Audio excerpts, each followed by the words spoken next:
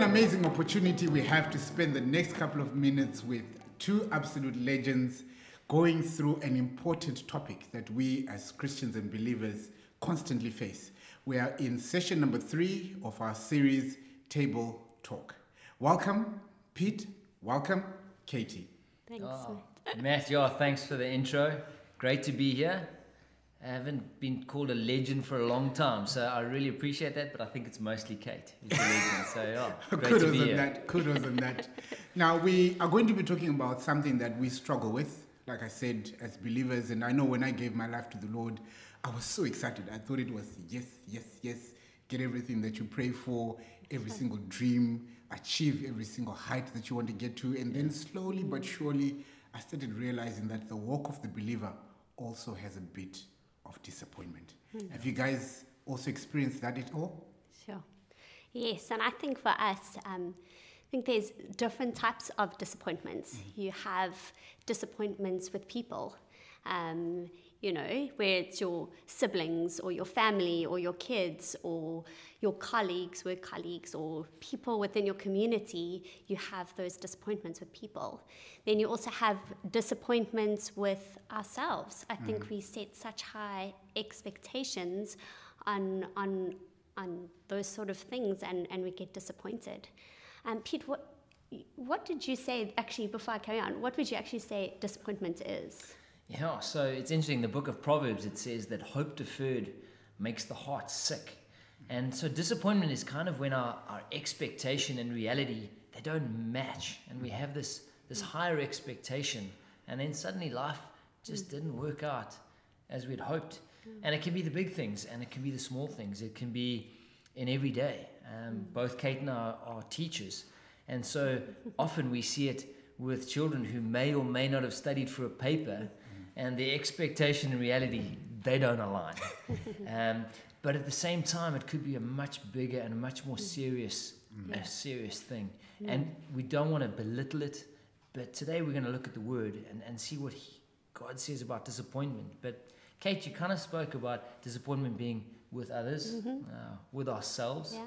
What other areas you think? I think also generally in life, you can, as a little girl or a little boy, you can picture what your life is going to look like.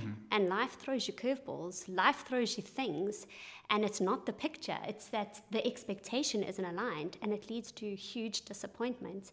But I think the biggest thing is when we feel completely out of control. The biggest thing that we can, or the biggest person that we feel disappointment with is God. And I think it's just on all of these levels. It can be with people, it can be with ourselves, it can be with life in itself, or with God. Okay, do you think that disappointment somehow is something that helps us level our expectations? Or is the school of thought that I'm disappointed because I didn't play my part or I didn't believe enough? Sure. Or is that just reality saying to you, you live in a world where you're not really in control of all the outcomes? Sure, that's a good question. Yeah, Matt, that's a great question. I think it's a mixture of all of them. I think in a way, we have an expectation in ourselves and we get disappointed. We also then, life it's a fallen world that we live in. And so the outcomes are not perfect. Only Jesus is perfect. And we will have a perfect world once we go back to be with Jesus. Until that point, we have to trust in the person of Jesus to help us through the everyday disappointments that will hit us.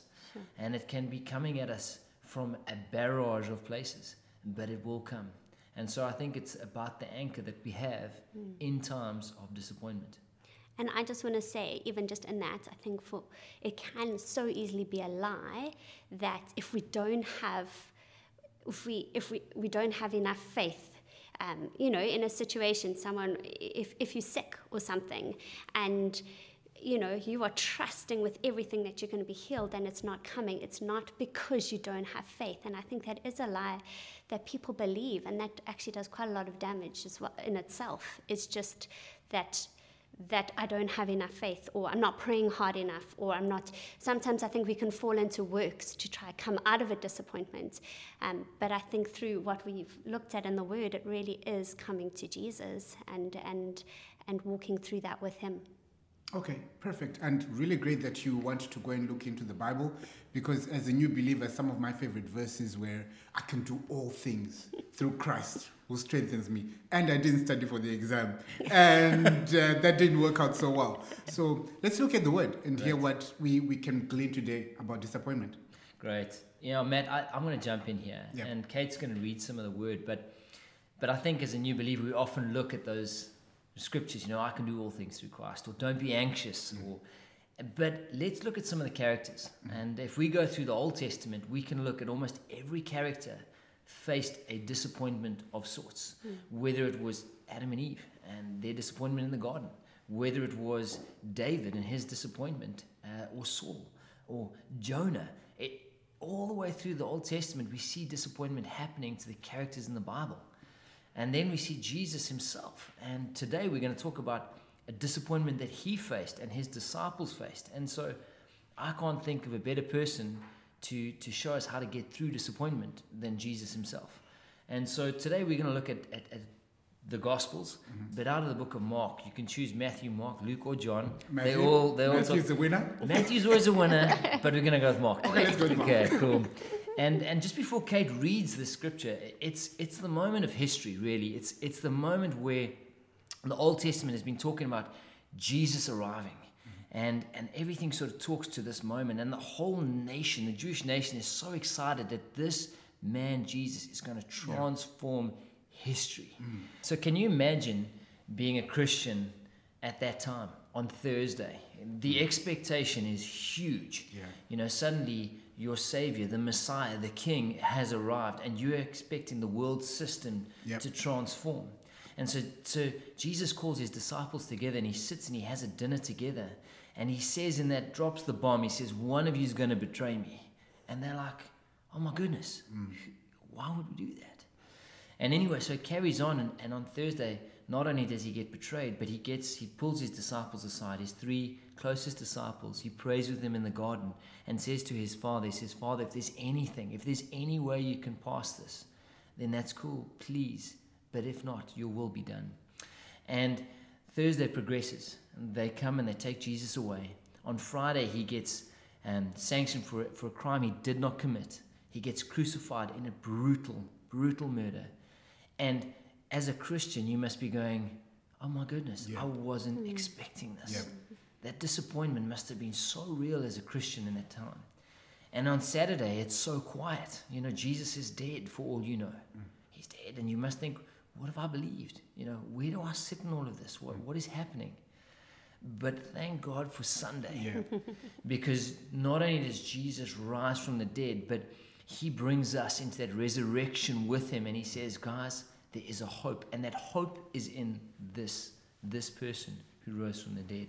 And so Kate's going to pick up that passage of scripture from Mark chapter 14. Awesome. So this is Mark 14, verse 32.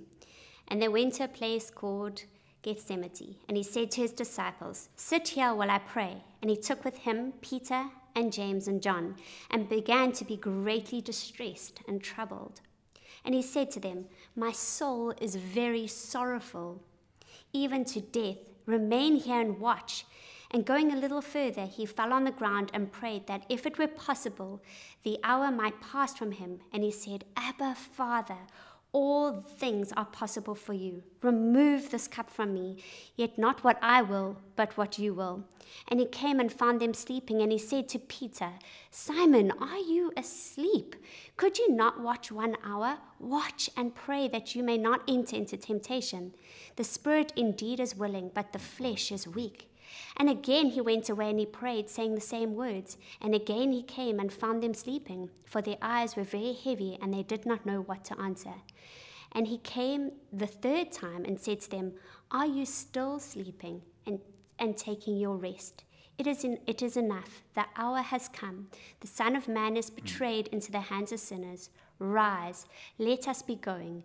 See, my betrayer is at hand. So Pete, just reading that scripture, I think something for me that stands out is in his time of greatest distress and sorrow, he took time aside, he took his 3 closest disciples and he went to be with his Father.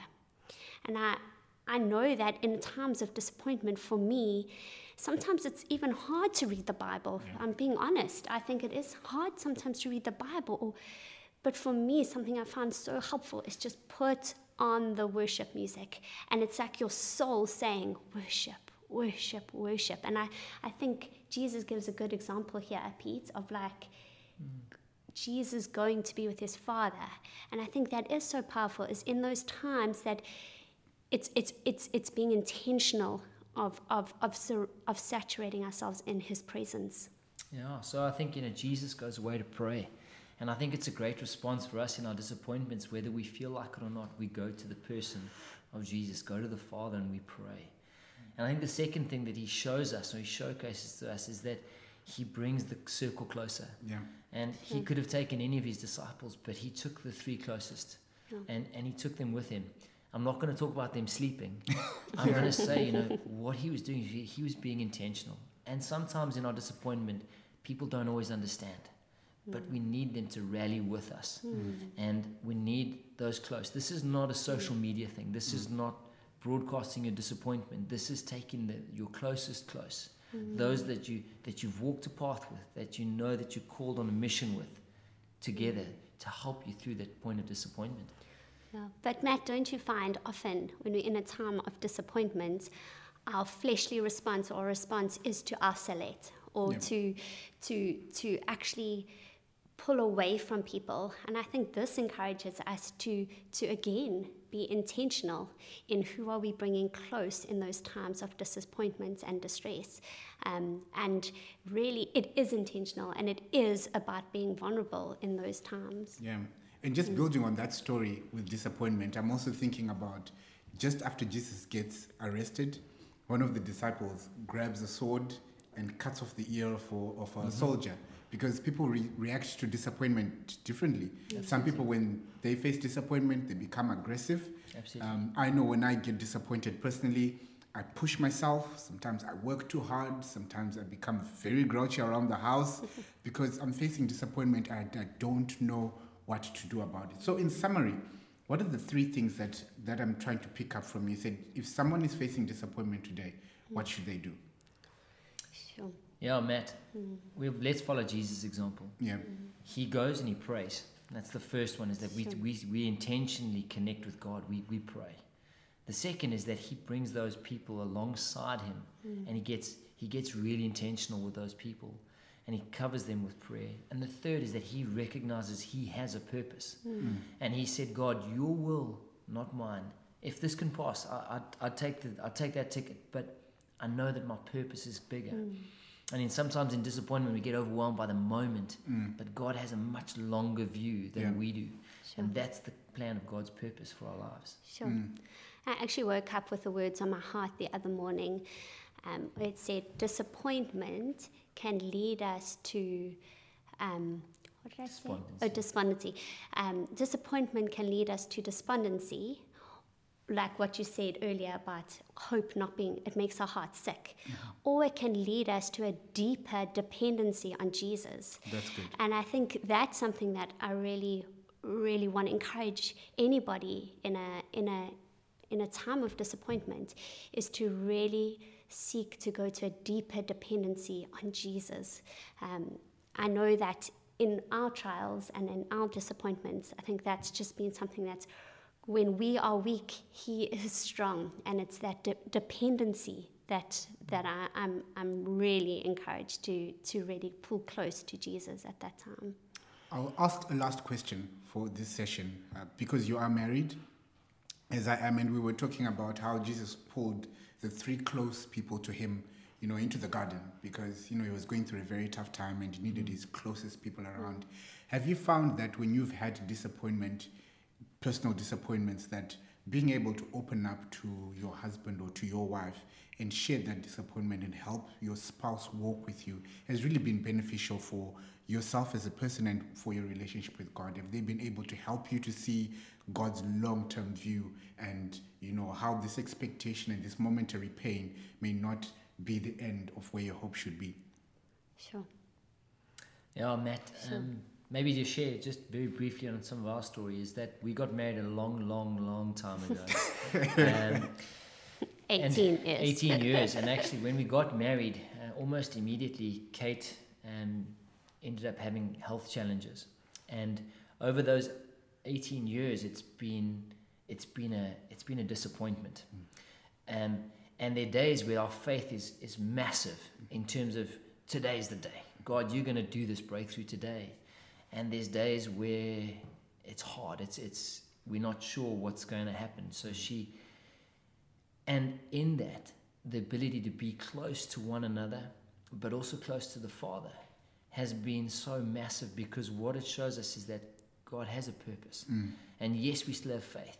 Yes, we still believe that. Would I want this not to have happened? Yes. But have I seen God's grace through it? Absolutely. And what he's done in our own hearts, in our family, even through our children, through this process has been really, really big. And we've had to tackle disappointments on a weekly basis, because our expectation sometimes is for him to come through, and he will. We know he will, but he's often coming through in ways we don't always expect. Amen. So, Matt, I want to close out with a scripture, though. Yep. Is the guy that cut off the ear is Peter. And like Peter, moment, like Pete? Like Peter, like Pete. Okay. And Peter's a fascinating character, because just before the Garden of Gethsemane, he says, "I'll never deny you, God. I'm going to die. I'm all in." And we see that straight away after Jesus is taken, Peter denies him 3 times. He must have had a massive disappointment with himself. Yep. Humongous disappointment with himself, actually. But Peter's this kind of indomitable spirit of the Bible, is that he just keeps coming back. And we see him at the first church, at the early church, preaching the word of God, and just with such power and such conviction. That disappointment could have actually taken him out of the race. It could have, but it didn't, because he came back. And I want to close out from my side with a scripture out of 1 Peter, where it's kind of the end of his time. It's sort of his parting thoughts to the world, and from the book of Peter. And in 1 Peter 1 verses 3, it says, "Blessed be the God and the Father of our Lord Jesus Christ, according to his great mercy, that he has called us to be born again to a living hope, Yep. through the resurrection of Jesus Christ from the dead, to an inheritance that is imperishable, undefiled, and unfading, kept in heaven for you." Yes. We started out, I shared this story that hope deferred makes the heart sick. But here it says that we have a hope that is forever in the person of Jesus Christ. And when we look at the person of Jesus, we have hope. And that is the greatest way to overcome disappointment, is to look at Jesus for our source. Pete, this has been amazing. I have been ministered to, and I hope everyone who's going to watch this session will also be ministered to. Katie, I think on that note, I will ask you to pray for us as we end the session. Awesome. Yeah, I just want to encourage anyone that's listening with disappointment. I'm really, really trusting with faith for hope. So yeah, let's pray. Father God, we come before you. We just lift up every single person on their personal journeys, Lord Jesus.